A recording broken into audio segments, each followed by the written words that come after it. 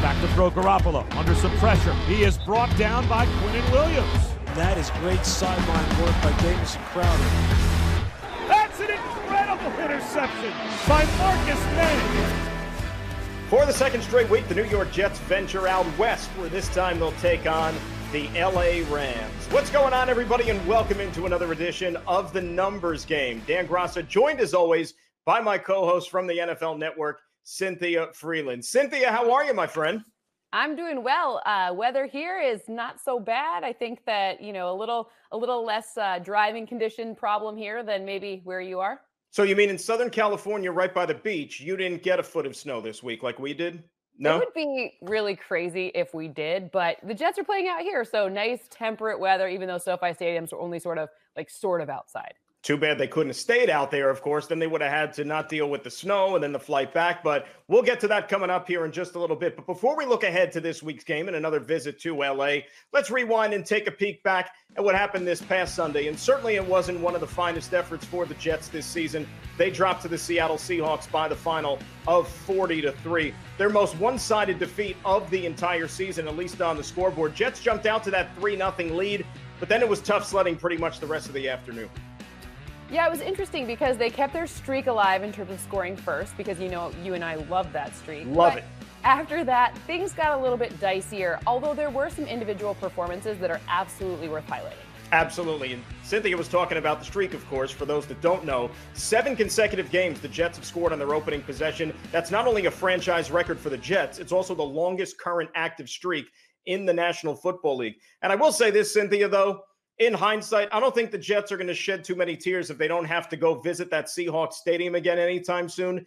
3 games they've played there in their history, they've only mustered 13 points on offense. So if it's another 4 years at the earliest, I don't think the Jets are going to be too sore about that one. Yeah, I think that it's going to be interesting to see, look, new year, new time. I kind of hate stadium numbers like that because every time it's a different team and a different matchup. Fresh sheet of paper, you can write anything on it you want. So, maybe for us West Coast people, maybe it's better. I'll be happy when they come back out here because that one's a little bit more achievable for me to go watch. Absolutely. Fingers crossed when we get back to normalcy everywhere for sure. But you mentioned some of the achievements in this game, though, and there were plenty of those. 7 players on the offensive side of the football played all 53 snaps for the Green and White, starting with the quarterback Sam Darnold, who had a turnover-free football game, even though they really didn't produce much on the scoreboard. Rashad Perryman, the wide receiver, led all wideouts with 7 targets and had 3 grabs, which tied a team high for the afternoon. Yeah, it was interesting to see because, this defense is constructed a little bit differently than kind of maybe most NFL defenses in that they have a really interesting pressure number and then their defensive backs have been susceptible. That's why we've seen so many catches for opposing wide receivers. So it was kind of fun to see all the different ways that the wide receivers were deployed in this game. All 5 offensive linemen that started played every snap too, starting left from right, Mekhi Becton, Pat Elflein, Connor McGovern, Josh Andrews, and George Fant. And for the rookie left tackle, Becton, Cynthia, another pretty good day at the office, right? But we've grown accustomed to that this year. I mean, are we spoiled? I don't know. He's a first-round pick. Maybe it's what's expected. But the one pressure surrendered, that's a big deal. That's a big, monstrous deal for this guy because the point is you got to keep Sam Darnold from feeling pressure. And Mekhi Becton has really lived up to that end of the bargain. We've seen Seattle. They obviously made some acquisitions. They got Carlos Dunlap. The whole thing was to try to generate more pressure. And when you have a guy like Mekhi Becton sitting there, it ain't going to happen. Give a shout out to Braxton Berrios, who I thought did a nice job on Sunday. 3 catches for 49 yards. That was his 5th game this season where he's had 3 or more catches on the year, which is certainly the most production he's had in his short NFL career. He already has a career high 29 receptions this year, Cynthia. He only had 6 before this season started. I think we saw kind of in early games, and you saw you kept hearing his name. You knew that the coaching staff liked him, so it was fun to see his number be called. No Denzel Mims for the Jets on Sunday. He missed it because of personal reasons. He should be back out there on Sunday against the Rams, so that should provide a boost for the offense. We flip over to the defensive side of the ball. 4 players took all 73 snaps. That's a lot of reps, but only 4 guys were out there for all of them. Marcus May, Bryce Hall, the rookie, Harvey Longy, and Neville Hewitt. And let's talk about Marcus May because, we've kind of grown spoiled to this as well if you follow the Jets. Marcus May, highlight reel interception. We saw one earlier this year down in Miami, and guess what? He did it again last week. A tremendous play, controlling the ball, falling backwards into the end zone, matched up against DK Metcalf, no less. Oh, just DK Metcalf? I mean, that's, no big deal. He seems easy to guard. Ultimately, in this one, when you look back at the next-gen stats, they show that on that pass, DK had just a 21.8% chance reception expected. So ultimately, what this means is that Marcus May was able to see and be able to telegraph that this wasn't one of Russell Wilson's best throws, meaning opportunity for him. And then he obviously not just made the most of it, but totally came down with it, didn't just bat it away, didn't just force an incompletion. He actually just completely got a turnover. So that was a really cool thing to see from May. And by the way, Russell Wilson's one of the best. So you always want to have a turnover against one of the best quarterbacks in the league.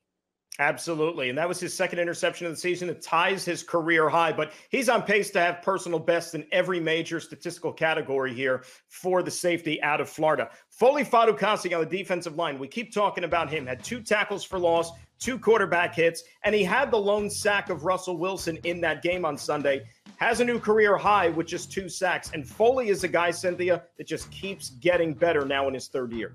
Yeah, the thing about pressure is pressure and the back end of the defense work together. So I was going to tell you that interceptions, Marcus May is way better than 2 interceptions. You know why? Because interceptions have a little bit to do with luck, in that it doesn't always necessarily mean if you're playing really good defense, you're forcing a quarterback to hold on to the ball longer, you're allowing more of that pressure to come up, and the back and the front of the defense working together forces incompletions. An interception is great, a turnover is awesome, but really consistently forcing a quarterback to have to think about things, that's great. So the front and the back working together, that's really promising for this. Absolutely. Season. And when you look at the game on Sunday, look, Russell Wilson, he's elusive, he's athletic, he's tough to get a hand on, of course. Jets only had 3 quarterback hits on him throughout the afternoon. 2 of them were by Foley Fatukasi, but it's kind of an anomaly a little bit because if you go back to week 11, the Jets have actually done a very good job of getting some hits on the opposing QB.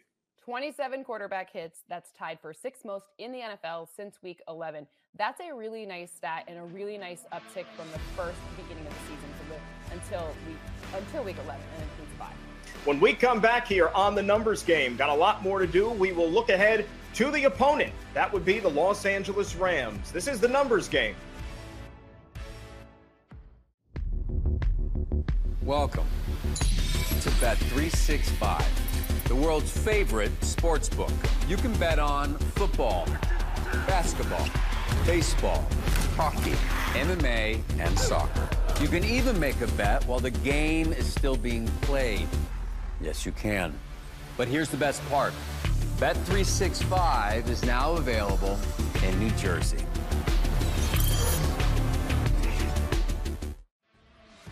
Bet365, the world's favorite sports book, now in New Jersey. And welcome back into the numbers game. Dan Graca sitting alongside my co-host Cynthia Frelund of the NFL Network. And let's look ahead here to the game on Sunday, Cynthia. 2nd trip in as many weeks for the New York Jets out to the West Coast. Their 2nd visit to SoFi Stadium. Remember, just 4 weeks ago, they went out there and fell to the Chargers 34-28. And this, again, is not going to be an easy one. You're talking about a Rams team that's 9-4. They're tied with the Seahawks for first place in that NFC West. And they certainly are going to pose one heck of a challenge for the green and white.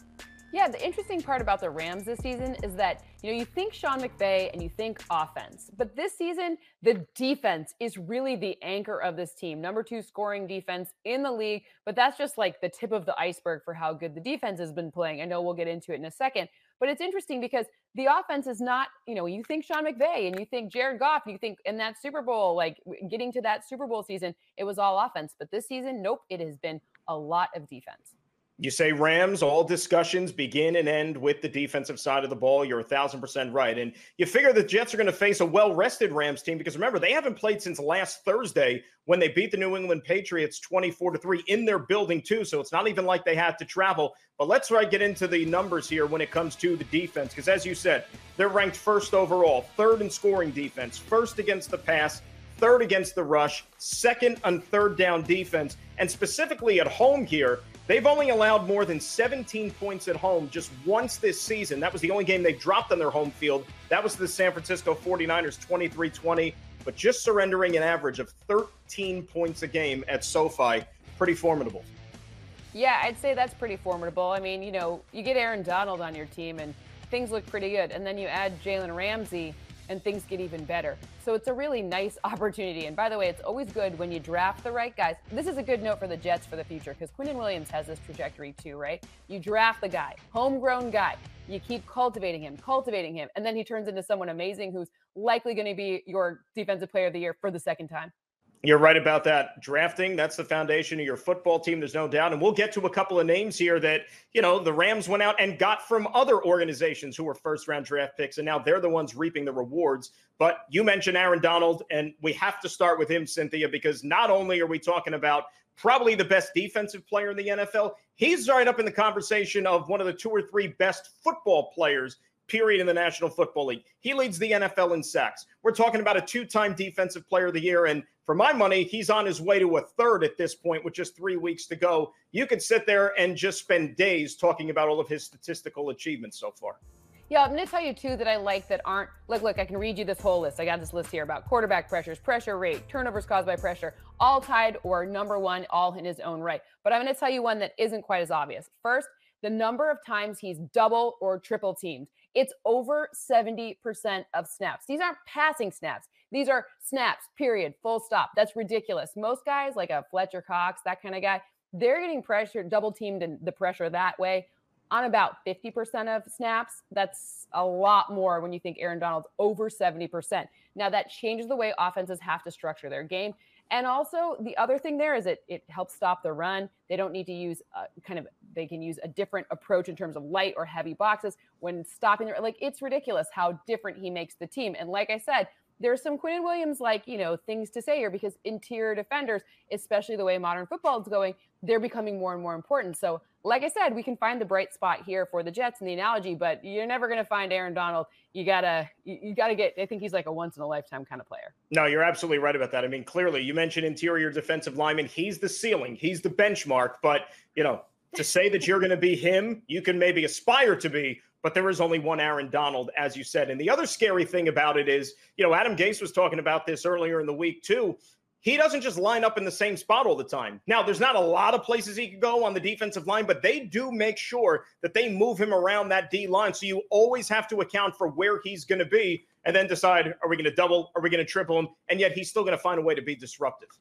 Yeah, the different techniques that he lines up in, so the different areas on the field, they are always about matchups because Aaron Donald's super smart, right? So he can spy when he knows, if there is a team use a lot of motion ahead of the snap, then that usually indicates X or Y. And, defensive players typically is process of elimination. So he has one of the best football brains that I've ever spoken to. And I mean, I feel like I ask a lot of annoying questions. So, these guys, he's been patient too. So I should probably say that. But ultimately, he can spy it out and they can structure all of the different techniques to make the best use of him. Let's flip it over to the offensive side of the ball here for the Rams. Jared Goff, he's been there a few years, former number 1 overall pick. He's 8th in the NFL in passing yardage. He's got 18 touchdowns to 11 interceptions. And one thing that he's doing a bit better here recently, Cynthia, is that he's getting the football out of his hands a lot quicker. And you know this. You run a West Coast offense. The West Coast offense is based on timing, precision. He's doing that. He is. The interesting part about Goff this season is that he's been turnover prone. And there's a huge correlation between his ability to, if the run game is consistent, and it looks now like Cam Akers is their lead back. You never know, but it does look like that given the consistency of the past few games. However, Jared Goff and interceptions, those two things have gone hand in hand with losses this past season. So you have to look to see, okay, when Jared Goff is not able to get the ball out quickly, those situations are when they turn the ball over, and that's when you've seen the Rams give up wins. So it's interesting because in their 4 losses, when you go back to examine, it is all about turnovers. And once Jared Goff kind of gets turning it over and then they are reliant more on the pass game and then they have simpler concepts that they show the defense, it doesn't usually work out. All right, Cynthia, let's take a peek at the upcoming schedule. Just 2 more games left for the Jets. Next week, it's the home finale against the Cleveland Browns. Second straight game the Browns are going to be playing at MetLife Stadium because they're going to take on the Giants a little bit later on Sunday night. And then the Jets will close it out on the road with a trip up to Foxborough to take on the New England Patriots. I can't believe we have just 3 games left in the season. Where is time gone? I'm telling you, it's the fastest slow season I've ever experienced. Hopefully we get to leave the house one of these days and head back to stadiums. That'll be fun, wouldn't it? Wouldn't it? I just want you to come out here for a Chagachino. That's really all I want. Where would I be without a Chagachino? It makes the heart grow fond. That's all the time we have for this week. Cynthia, great job as always. We'll do it again next week. Enjoy the game. You too. For Cynthia Frelund, I'm Dan Graca. That's all the time we have for this edition of The Numbers Game. Enjoy the football, everybody. So long.